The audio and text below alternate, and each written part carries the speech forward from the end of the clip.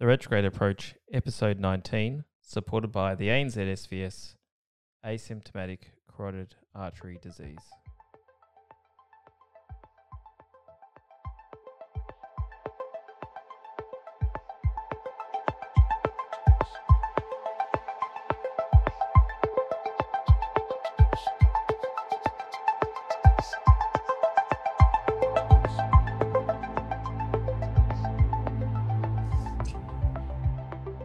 Welcome to the Retrograde Approach podcast.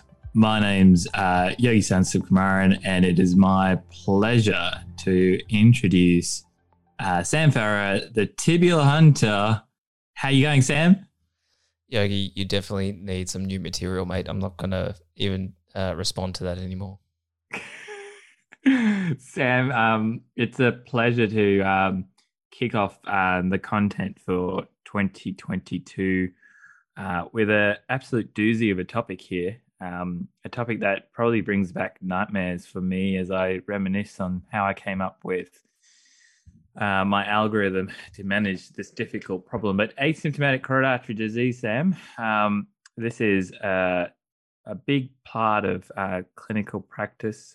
We see quite a lot of it through the outpatient services in the jobs that we work within, and it plays it is a difficult area to get your head around in terms of what evidence is out there and how do you approach the management of this. And in particular, how do you counsel your patients in regards to it?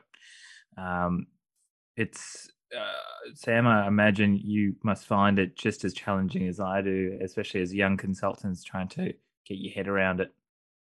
Yeah, I mean, I think really from the registrar who's about to sit the exam, this is probably one of our most requested topics. So hopefully we do it some justice and, put things in a way that's easy to understand. And also for those who aren't registrars or doctors, understand why we get, a bit concerned about asymptomatic carotid disease, and then hopefully come up with a rationale as to, why we approach things the way we do. Yeah, it's markedly different to the symptomatic carotid artery group, where it's very clear of the benefit for intervention. However, the asymptomatic group of patients really sit within what I would term the vascular surgery grey zone, where as surgeons across the world would interpret the data in different ways. And that probably affects and impacts the way they practice, Sam.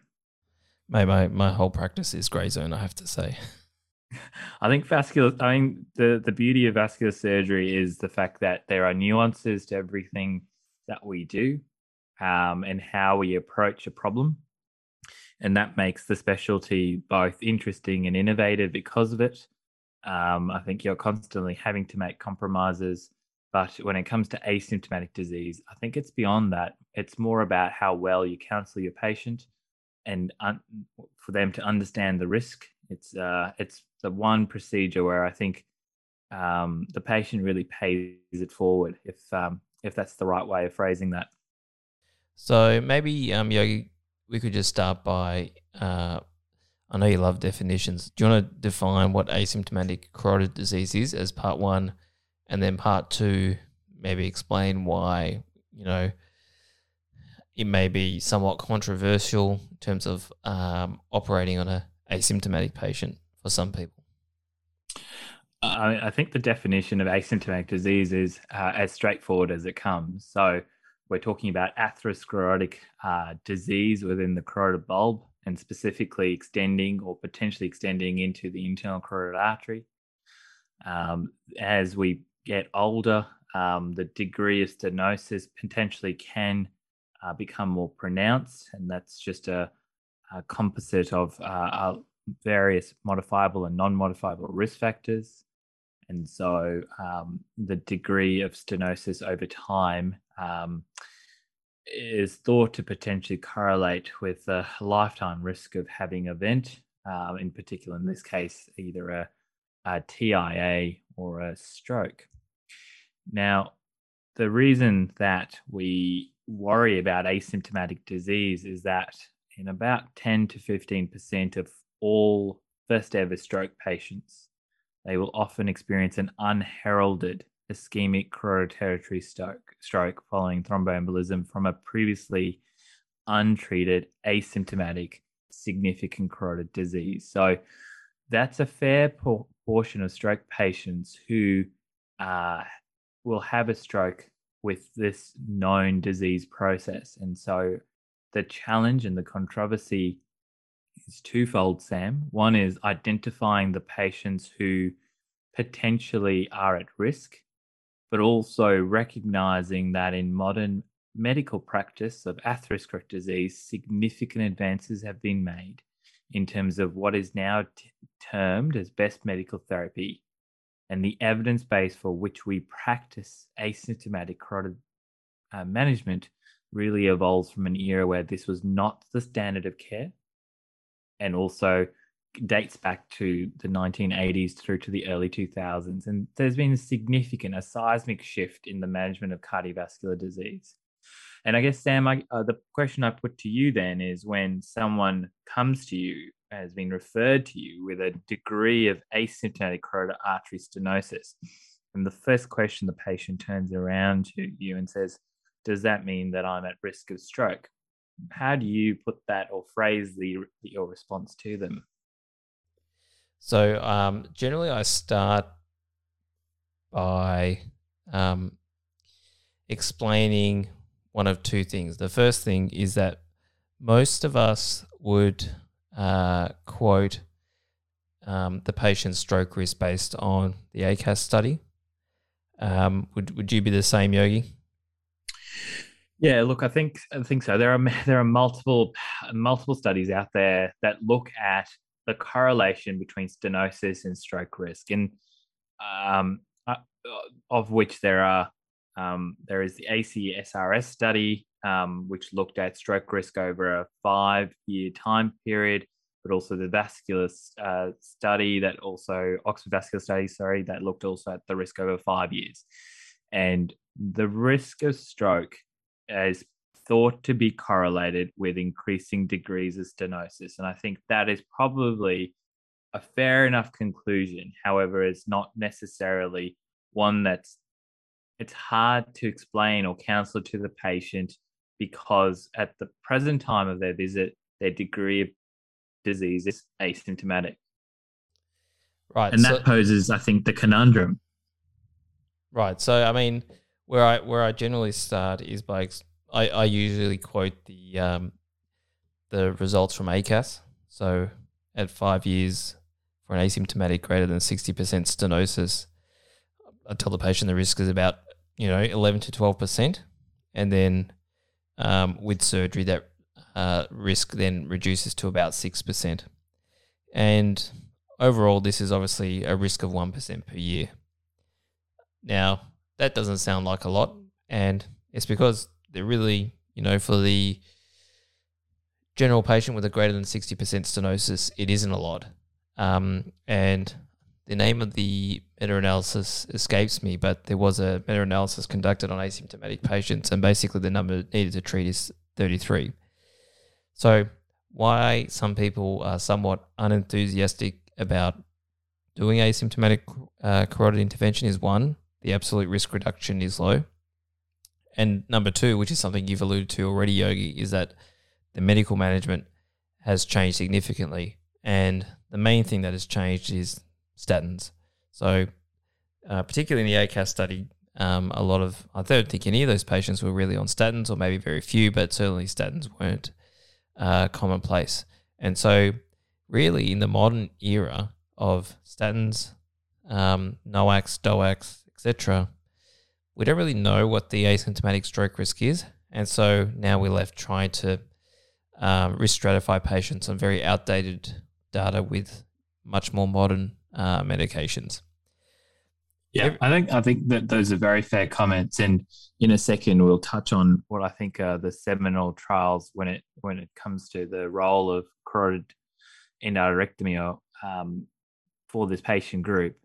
I think the other thing to sort of mention is the prevalence of asymptomatic disease within the community. overall isn't particularly high, but severe, which is defined as greater than 70% asymptomatic stenosis, probably ranges somewhere between 0 and 3%. There are variations of that on the basis of the location in which studies have been performed, and there are 4 big population cohort studies that have looked at that. But the difficulty is, as Sam mentioned, is the sort of evolving environment in which we live within now, especially with the advances in medications and their availability, that has placed challenges. So, Sam, I guess when it comes to the seminal studies for asymptomatic carotid disease, you've touched on one, but there are 3 in total that are probably form the basis of practice to date. The first one, of course, is the Veterans Affairs Cooperative Study. Then there is the ACAS study, and the third study is the ACST1. Now, the primary issue with all of these is that these are studies that were conducted between the late 1980s into the 1990s and early 2000. And it's fair to say, as you mentioned, that there have been advances in medical management of cardiovascular disease since then, which have probably resulted in their own reduction in stroke since that period of time. So if we sort of touch on the first trial there, Sam, what could you tell us about the Veterans Affairs Cooperative Study? So this was a study in 1983, or between 1983 and 1987. I think there are about 400 so patients with asymptomatic greater than 50% stenosis, and they were randomized to either CEA plus medical management versus medical management alone, and they found that CEA significantly reduced the combined incidence of stroke or TIA compared to the medical group, and it was about 8% versus 20%. So slightly higher benefit than ACAS. The next study is your favorite study, Sam, ACAS. I feel like you're looking at me like you want me to talk about it, Yogi. Tell us all. I'm ready to be taught.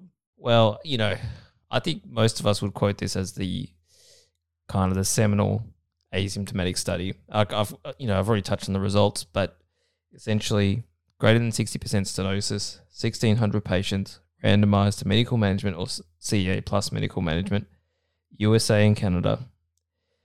And at 5 years, the stroke risk for medical management was 11%, and for surgery was about 6%. So again, as I said earlier, it's about 1% per year, which is, a little humbling.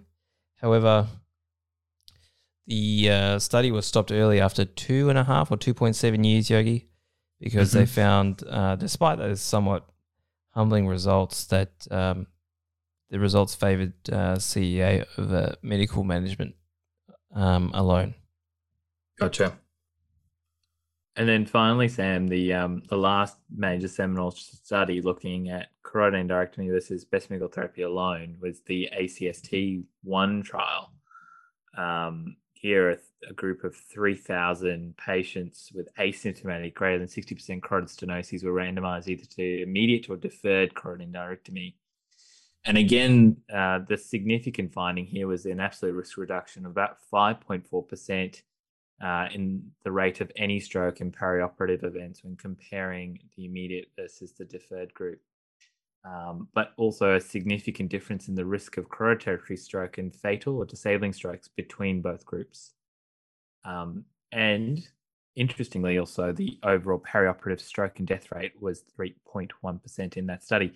Now, the long-term effectiveness of carotid endarterectomy was also sort of then confirmed in the long-term results of ACST1, with a 10-year risk of any stroke and perioperative event being 13.4% in the carotid endarterectomy group and 17.9% in the medical arm. So the studies in grouping, and particularly ACAS and ACST1, were fundamental because they really did demonstrate that the absolute risk reduction in the asymptomatic group who underwent carotid endarterectomy was only about 5% over 5 years. So it's a 1% per year reduction of risk, which is, as you said earlier, modest.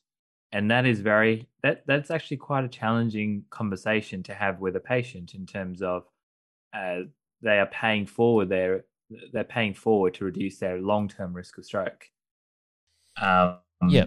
There are some fundamental differences between the ACAS and AST1 study, and whilst they did report overall stroke risk reduction favoring CEA, they did have different endpoints, with ipsilateral stroke being the ACAS-N study and any territory stroke in the ACST study. So fundamentally, they were slightly different. However, the conclusion that we normally take out of these papers is the absolute risk reduction, which we normally quote.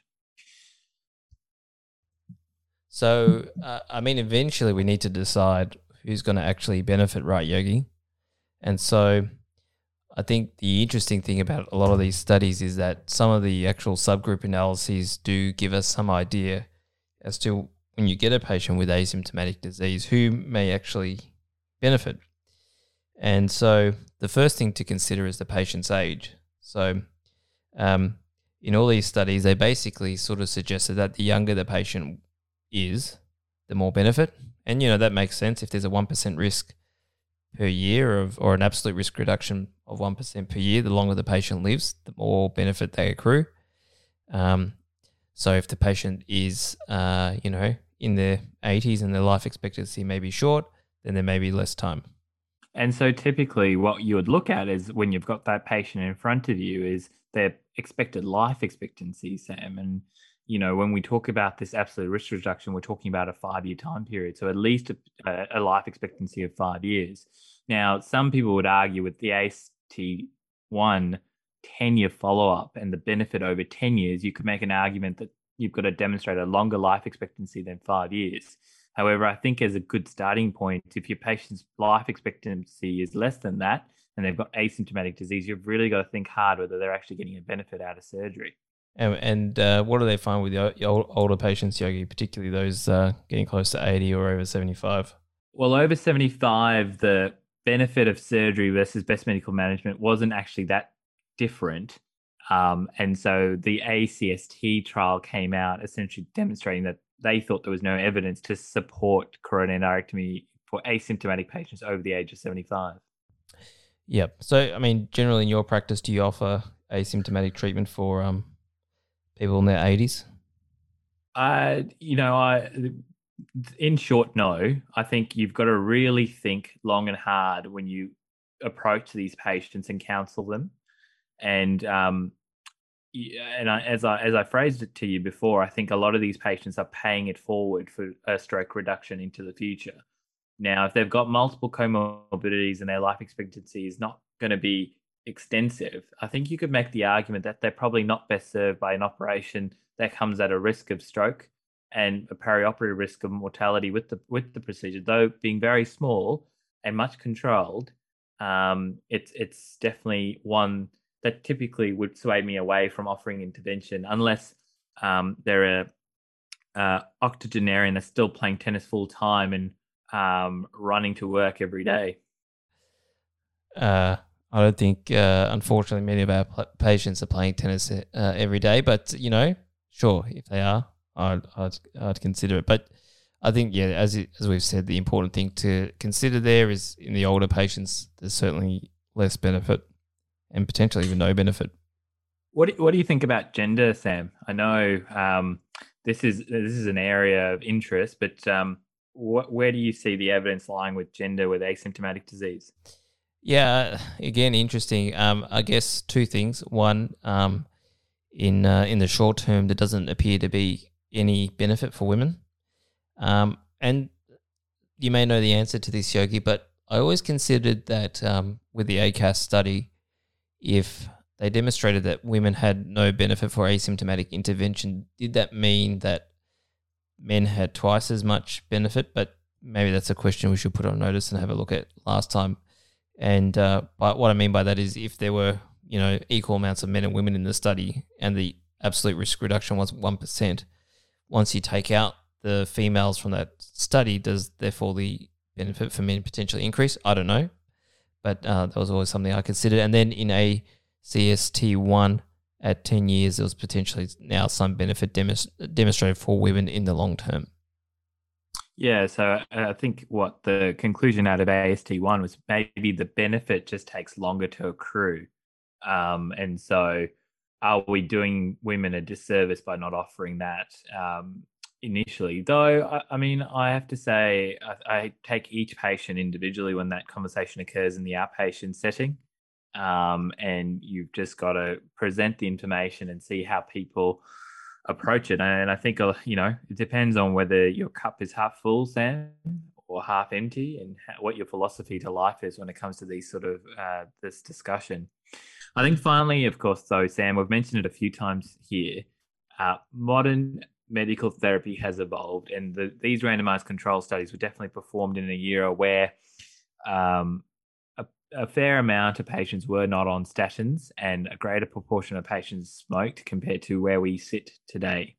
And that it makes it very difficult to then interpret the information you got in front of us.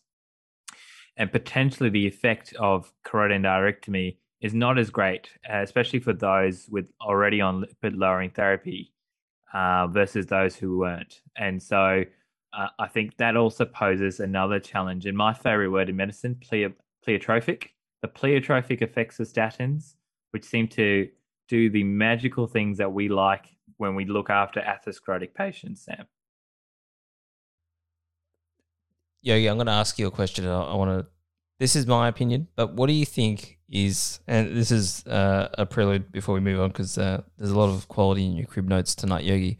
What do you think is, in determining whether a patient will have carotid intervention for asymptomatic disease, what do you think is the most important factor? Pandora's box, Sam. Like that, there are, I think... You can't pick the Pandora's box. You got to pick one factor. Yeah. If I think so, there's two answers to this, Sam. There's the future me would say a better understanding of plaque morphology and characteristics is probably where we're going to head. But here and now where we sit, I think evidence of silent events as demonstrated on cerebral imaging, plus also the surgical risk of the patient and their understanding of the problem that presents following counselling is probably, I think, the relevant factors. But I'd hear your point, Sam. I think the most important factor is, what is your procedural stroke risk? Yeah, I mean, it'd be fair to... So this is a great point. So the ACAS and ACST trials were pivotal because they helped develop what we now consider our international practice guidelines. And so we make the recommendations that come out of that is that for asymptomatic patients, and it's advised that the 30-day death and stroke rate should be less than 3%. Now, I think if your death and stroke rate is much higher than that, you've really got to consider whether there's something in your practice that you're doing incorrectly, or whether there are patient-related factors that have contributed to that. And you would hope that people will play a part. But I don't think that one factor alone contributes to it, Sam. I think you've got to make some concessions that there are potentially other factors that play a role. No, but I mean, I guess the point I'm making is, if your stroke risk, if you have a stroke rate of 4% or 5% or 6%, actually, putting the patient on the table for a carotid endarterectomy is actually more risky than the problem itself. And that's why, obviously, if you look at all these international guidelines, I think even in the ESVS guidelines, it says provided that your procedural stroke risk is less than 3%. Yeah. So here's a question, Sam. So the American Heart Association continually and repeatedly has advised physicians that highly selected asymptomatic patients should undergo carotid endarterectomy. So you've got your patient in front of you, how are we discerning? Do they say carotid endarterectomy or carotid intervention? Carotid endarterectomy. Okay. So who are you offering this to? Because it goes back to my point that I made earlier. But I'll hear you out. What are you going to put to the table? Well, the first comment I was going to make was a somewhat cynical one, that I always had the impression that the AHA was somewhat pro-intervention. That's why I suspected that it was going to say intervention, because, as you know, there are some enthusiasts for carotid stenting in the cardiology world and in the vascular world as well. But so to answer your question about who I would consider for asymptomatic intervention, more or less, it's the younger patient, probably male, with generally reasonable life expectancy, and by reasonable I mean at least 5 years, and with a good quality of life. And hopefully a low surgical risk. And a low surgical risk, yeah. And then would it be fair to say, Sam, that the future of carotid interventions will evolve as our imaging technology continues to improve? I think the holy grail in all this is trying to identify the plaque which is actually going to cause a stroke, because obviously although we're saying that the risk is always low, the proponents would always their rebuttal was, but every symptomatic lesion was asymptomatic at one stage, which is true. Yeah, but it's trying to identify actually which one is actually going to cause a stroke or cause a TIA. So, devil's advocate again here, Sam. So, what sort of imaging findings in the future may help shape that decision making for you if it became more mainstream? Because at the moment, a lot of the imaging findings that potentially correlate to a risk of stroke are still not mainstream. Look, I worry about the ones that look very non-calcified, very homogeneous. Obviously, and we should talk about this in a moment, but degree of stenosis is associated with increasing stroke risk. So obviously, so coming back to your first question, what modality do I look at? So I would generally perform a CTA if the stenosis was high grade on ultrasound, and if I thought that, I would consider the patient for asymptomatic intervention and then look at plaque morphology. Now, obviously, when it came to the exam, someone had a more refined approach that would discuss, the clinical equipoise associated with this minefield. But in my daily practice, first thing is a duplex, and then I move on to a CTA if I think that this patient may be potentially a candidate. I don't think many people would argue with that as the reasonable approach to imaging preoperatively. Though, a lot of people around the traps may also just proceed on a carotid ultrasound alone. That's true. I think as a surgeon, I've decided that for carotid intervention, I would, in every case, have a CTA. The reasons for that are, one, what is the distal internal carotid artery doing? As we've seen, sometimes it's straight, sometimes it's coiled, sometimes it's kinked. If you're going to be putting a shunt in, and I'm a routine shunter, then you want to actually know that you're advancing it into a straight artery. Is there distal disease that's going to impact the patient's outcome? Is there inflow disease? What's the level of the bifurcation? And I think with time, I've learned what to expect based on the CT, and I think that's helped me produce better outcomes. I think all of that is fair. I think the additional point I would make to what you said, Sam, is that so I think the other imaging factors that help us select patients who would benefit from asymptomatic surgery would be those with silent infarcts on CT or MR. If there's been progression of stenosis or large plaque area, or the sort of holy grail of the juxtaluminal black area on plaque analysis. Again, this is not common practice, so it's difficult to sort of use that in day-to-day practice. We talked about plaque morphology, and particularly echolucency, which, as you mentioned, Sam, not purely just calcified, but a bit of adherent thrombus potentially, or plaque rupture. Intraplaque hemorrhage on MR, or impaired cerebral vascular reserve. And then, of course, evidence of embolization on transcranial Doppler monitoring.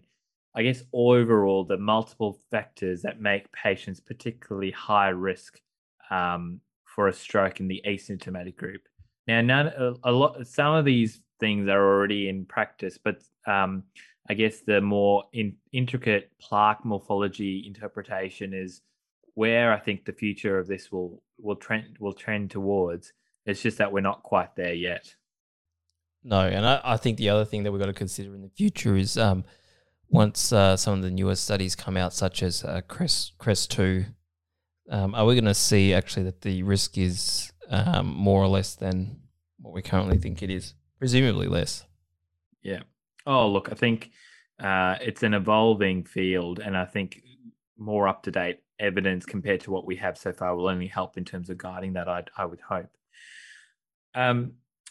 So I guess, Sam, I think that sort of summarizes the evidence for carotid endarterectomy, especially in the asymptomatic group. But a fair number of people may make the point, what about carotid stenting in the asymptomatic group? Where do we sit on that? Yogi, you've opened a can of worms.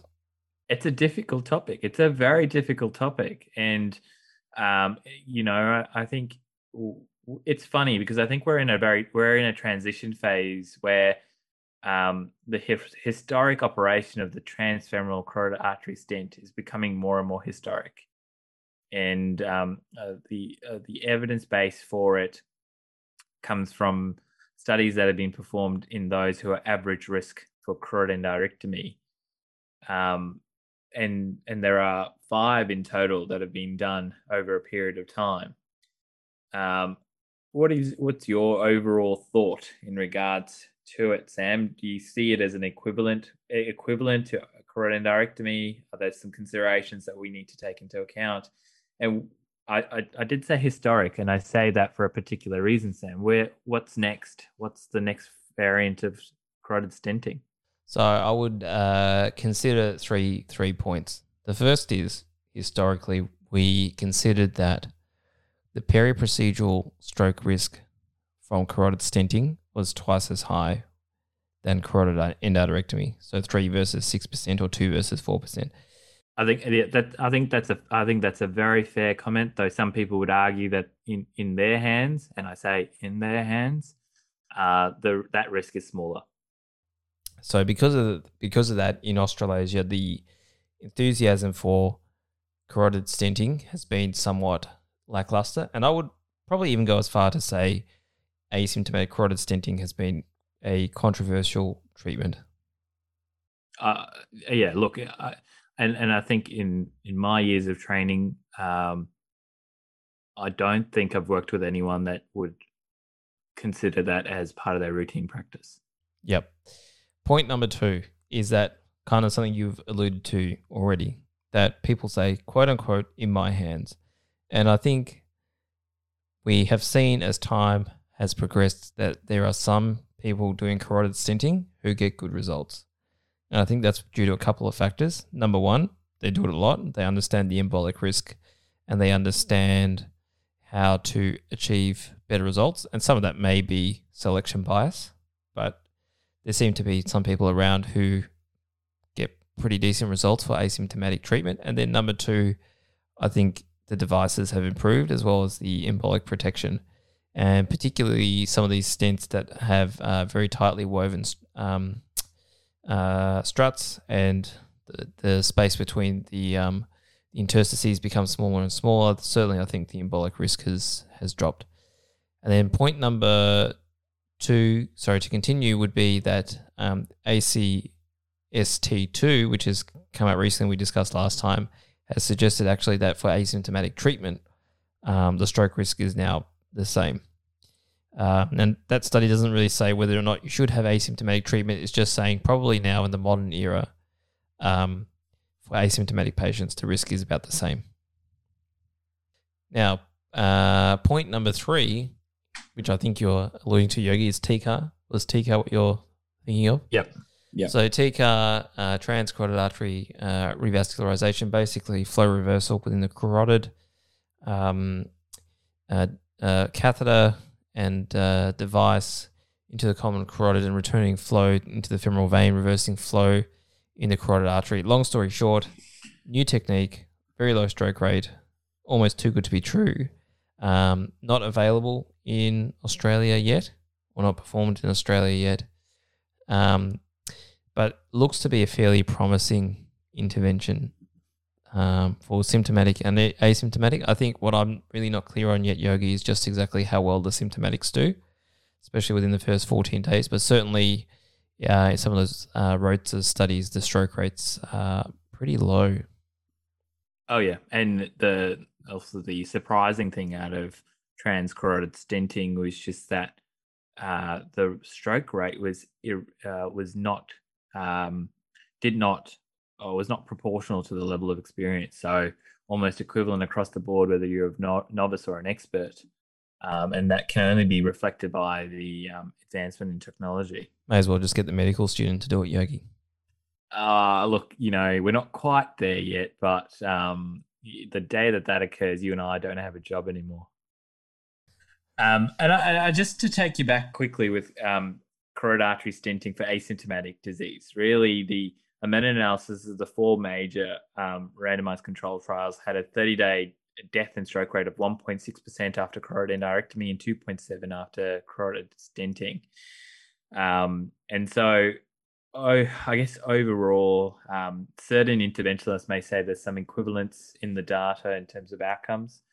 However, I think I take your point, Sam, that the peri-procedural risk of stroke is higher with carotid stenting as it stands at the moment. Yeah, and just for sort of exam people, Yogi, those studies for stenting versus CEA for asymptomatic disease, Lexington, Mannheim, Space 2, ACT1, Crest 1? Yes. Yep.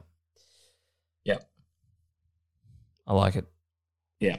And the last study also to mention is the Sapphire study, which were patients who are randomized to carotid endarterectomy or carotid stenting who are deemed high risk for carotid endarterectomy, which makes them slightly different to the other population group. Again, the majority of patients were asymptomatic, but the 30-day risk of death or stroke was 5.8% after carotid artery stenting and 6.1% after carotid endarterectomy. So it's a tough balancing act when you're comparing apples and apples and some of this stuff in terms of trying to make sense of it. And I guess this is a good point to just sort of then stop and think about what are the current guidelines or clinical practice guidelines in regards to asymptomatic disease, Sam. So the Society of Vascular Surgery guidelines, which were released in 2021. The American Society of Vascular Surgery recommends that for low surgical risk patients with asymptomatic carotid bifurcation, atherosclerosis, and a stenosis of greater than 70%, they would recommend carotid endarterectomy with best medical therapy instead of maximal medical therapy alone for long-term prevention, stroke, and death. The European guidelines, which date back to 2017, and I believe, as you know, Sam, there's probably going to be updated guidelines coming out either this year. Would suggest they would recommend in the average surgical risk patients with an asymptomatic 60 to 99% stenosis, carotid endarterectomy should be considered in the presence of one or more imaging characteristics that suggest an increased risk of ipsilateral stroke with a less than 3% perioperative risk of stroke or death and a life expectancy of greater than 5 years.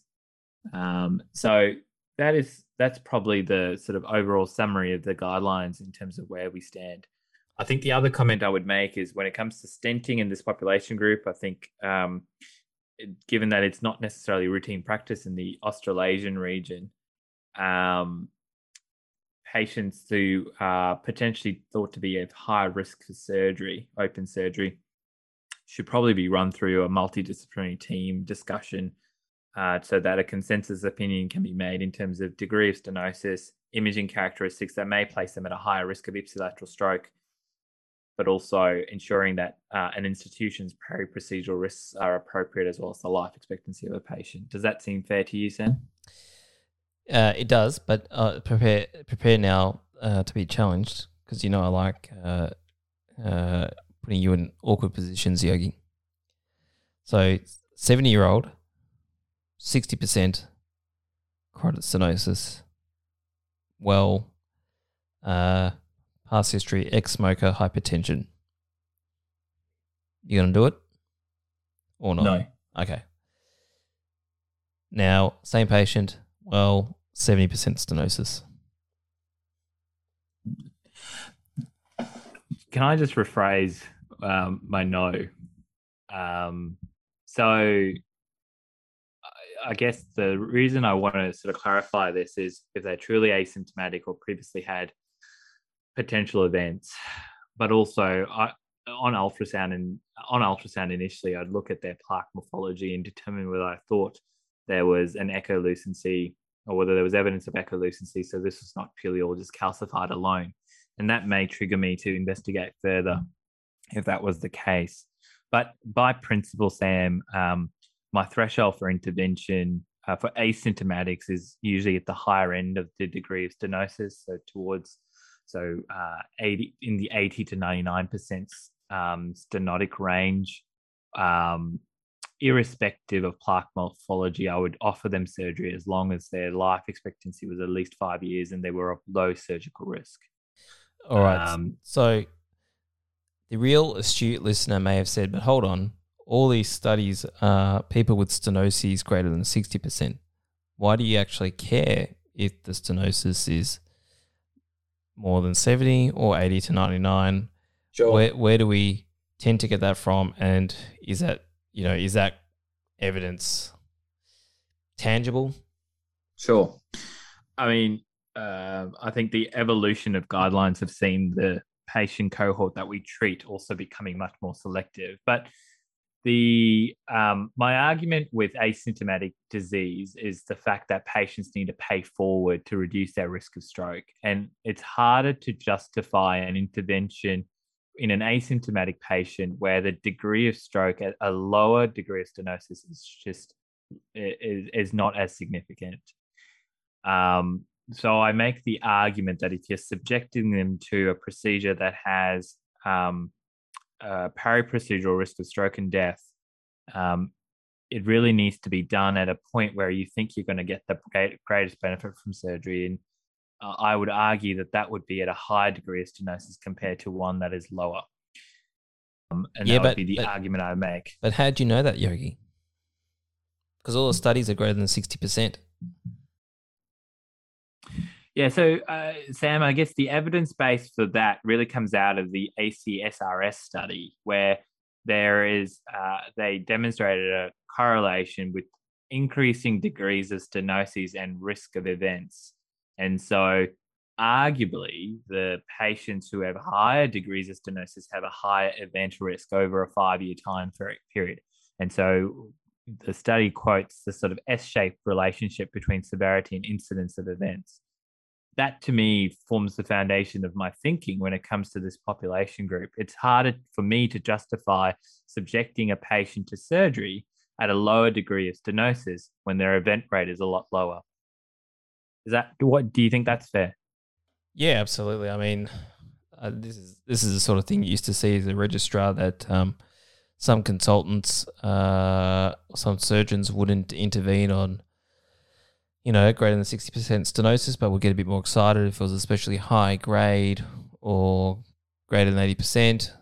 I think the evidence for all that, isn't great. Like the ACSRS study, is that the right? Yes. Okay. I think it's a really good study, as we were saying earlier, that it shows you that not every good study needs to be a double-blind, placebo-controlled study, but this is basically sort of a population follow-up study that looked at patient stroke risk over time and did actually show that there was increased risk with the degree of stenosis, but still, it's not, the evidence isn't amazing. So yes, it does, but I mean, that kind of explains why we do see some surgeons get a bit more concerned about when the stenosis is greater. But I think probably what this study is really saying or showing is that it's coming back to what you were saying earlier, Yogi, about looking at a CT scan and thinking that the plaque is ugly. And I think what it's saying is if the plaque looks ugly, it's probably got a greater degree of stenosis. And if the degree of stenosis is greater, then the plaque looks ugly. And then you're probably going to do it. Yeah, and look, that's the other, the devil's advocate there, of course, is that CT tends to overcall, and ultrasound may not always be the best representation of the degree of stenosis. So a lot of this, unfortunately, is challenged by the limitations of the imaging studies that we perform as well. Yep. So, Sam, I guess a last bit to sort of think about is an area that I'm sure is a challenge for all vascular surgeons. And, I shout out our cardiac colleagues when I think of this topic, given the challenge that they have day to day when they face this in their practice. But carotid disease in a patient with coronary artery disease and the need for coronary artery intervention, Sam, a challenge it is, and a challenge that as a registrar is often very difficult to encapsulate and understand. The prevalence of stroke after a CABG is about 1 to 2%, but the problem with that is there are multiple different causes of stroke after a coronary artery bypass surgery, and a lack of real clear causal association between asymptomatic carotid disease probably does reflect the fact that routine prophylactic carotid revascularization doesn't reduce the prevalence of post-coronary artery bypass surgery stroke. And so this is where we are faced with this conundrum as to who do we offer intervention to. It's also true that the prevalence of carotid stenosis of greater than 50% in coronary artery bypass patients is about 9%, and the prevalence of greater than 80% stenosis is about 7%. And so this is a population group that shares very similar modifiable and non-modifiable risk factors that we have to contend with in the sort of modern surgical practice set. Yeah, I mean, this is one of the real sort of challenges in vascular surgery when you get a referral for a patient having a CABG with carotid disease. I think overall the indications are becoming less and less, and the evidence is actually not unreasonable in this area. I think as a whole, most people are fairly unenthusiastic about performing asymptomatic disease, and I think part of that is we kind of recognize that no matter what you do, the stroke risk is high, and as you said, there's actually lots of reasons why patients with who undergo CABG end up having a stroke anyway. But we do consider two groups. One, patients who've had a recent stroke or TIA. So basically we're saying symptomatic patients. So patients who've had an event within the last 6 months. And I think this was in the meta-analysis performed by Ross Naylor, who's obviously a expert in this area and probably one of the real great thinkers in carotid disease. But in his meta-analysis, we really saw that patients could be considered for this if they had an event within the last 6 months. Now, asymptomatic disease, where do you sit on asymptomatic disease? So the risk of perioperative stroke in patients with unilateral asymptomatic disease is probably in the ballpark of less than 2%. So the argument there is with unilateral disease, there's no strong argument for carotid revascularization prior to coronary artery bypass surgery. And often the advice that's provided to the cardiac surgeon is to maintain their pump pressures at a slightly elevated pressure through the procedure, and to counsel their patient about their potential risk of stroke throughout. However, there's probably some evidence to suggest that prophylactic intervention may be appropriate in those patients with bilateral asymptomatic high-grade stenoses, or with a high-grade stenosis and a contralateral occlusion, Sam. And that's where the challenge then becomes difficult in terms of how do you then proceed with intervention in a patient who also needs a coronary bypass. Is it done staged, or is it done as a concurrent intervention? And is it then done as a percutaneous procedure versus an open procedure? Yeah, all good questions, Yogi. First of all, I've seen them really done both ways, staged and simultaneous. I think obviously both options aren't great, especially when the patient's got symptomatic coronary disease and also symptomatic carotid disease. It's really a recipe for disaster. So I really think it comes down to your kind of local team, what your anaesthetists are like, whether they feel they can actually safely anaesthetise a patient who needs a cabbage for whatever reason, or is actually the team sort of best set up to do a combined CEA cabbage. And maybe we can talk about, some of the technical aspects of that procedure.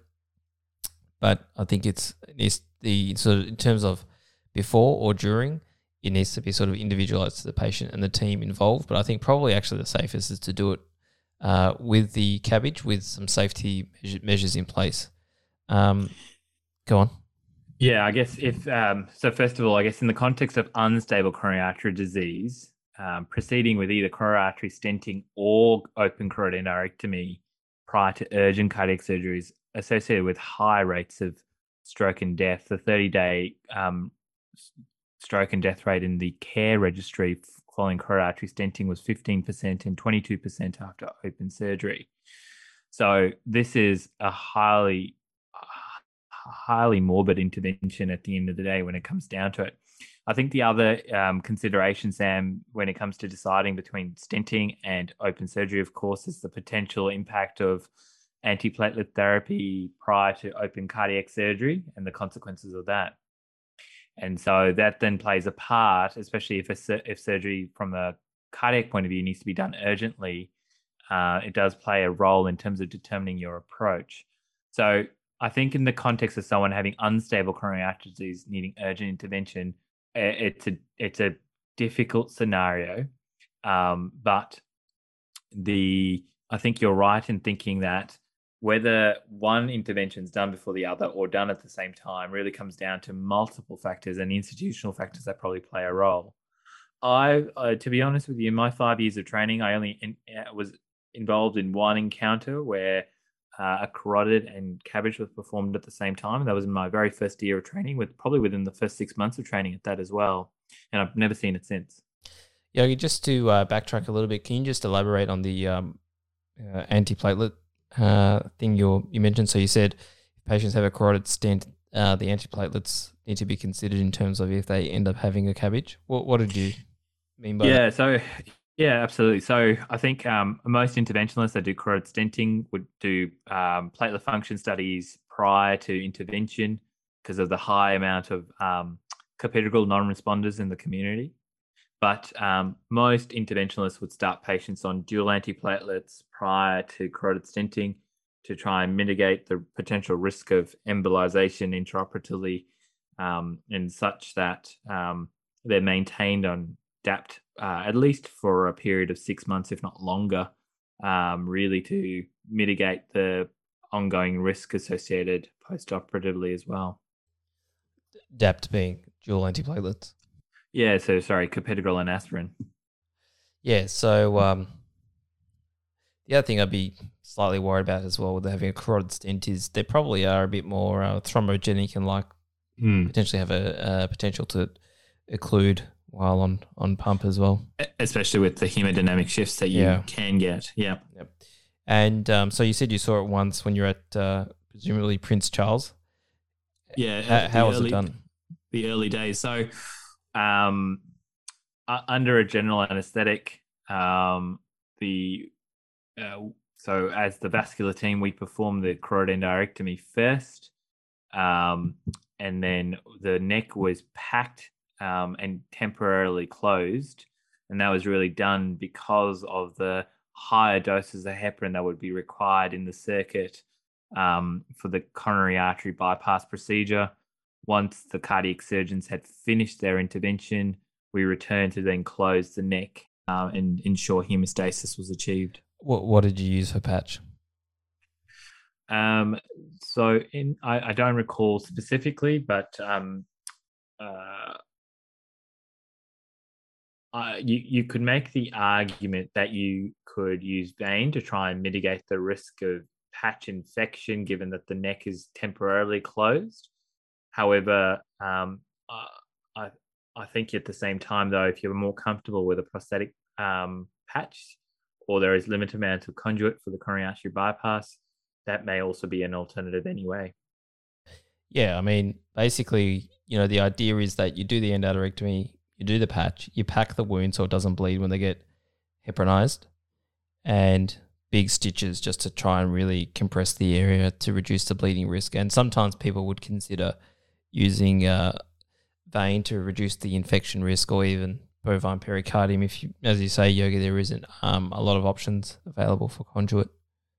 Yeah, no, look, it's a tricky area, and the two big studies that have been performed were almost, especially when it came to determining the timing of carotid intervention versus CABG. There are two big studies, the Illuminati et al. And Weimer et al., essentially both that found contradictory sort of results. So I think I think the end conclusion out of all of this is you've just got to look and reflect on local practice when determining what's the best course of action going forward. Yogi, I think your crib notes are the best summary I've really seen of this topic, so I think we better put them in the show notes at the end of this. It's a lot. It's a lot. But look, it's a difficult area to sort of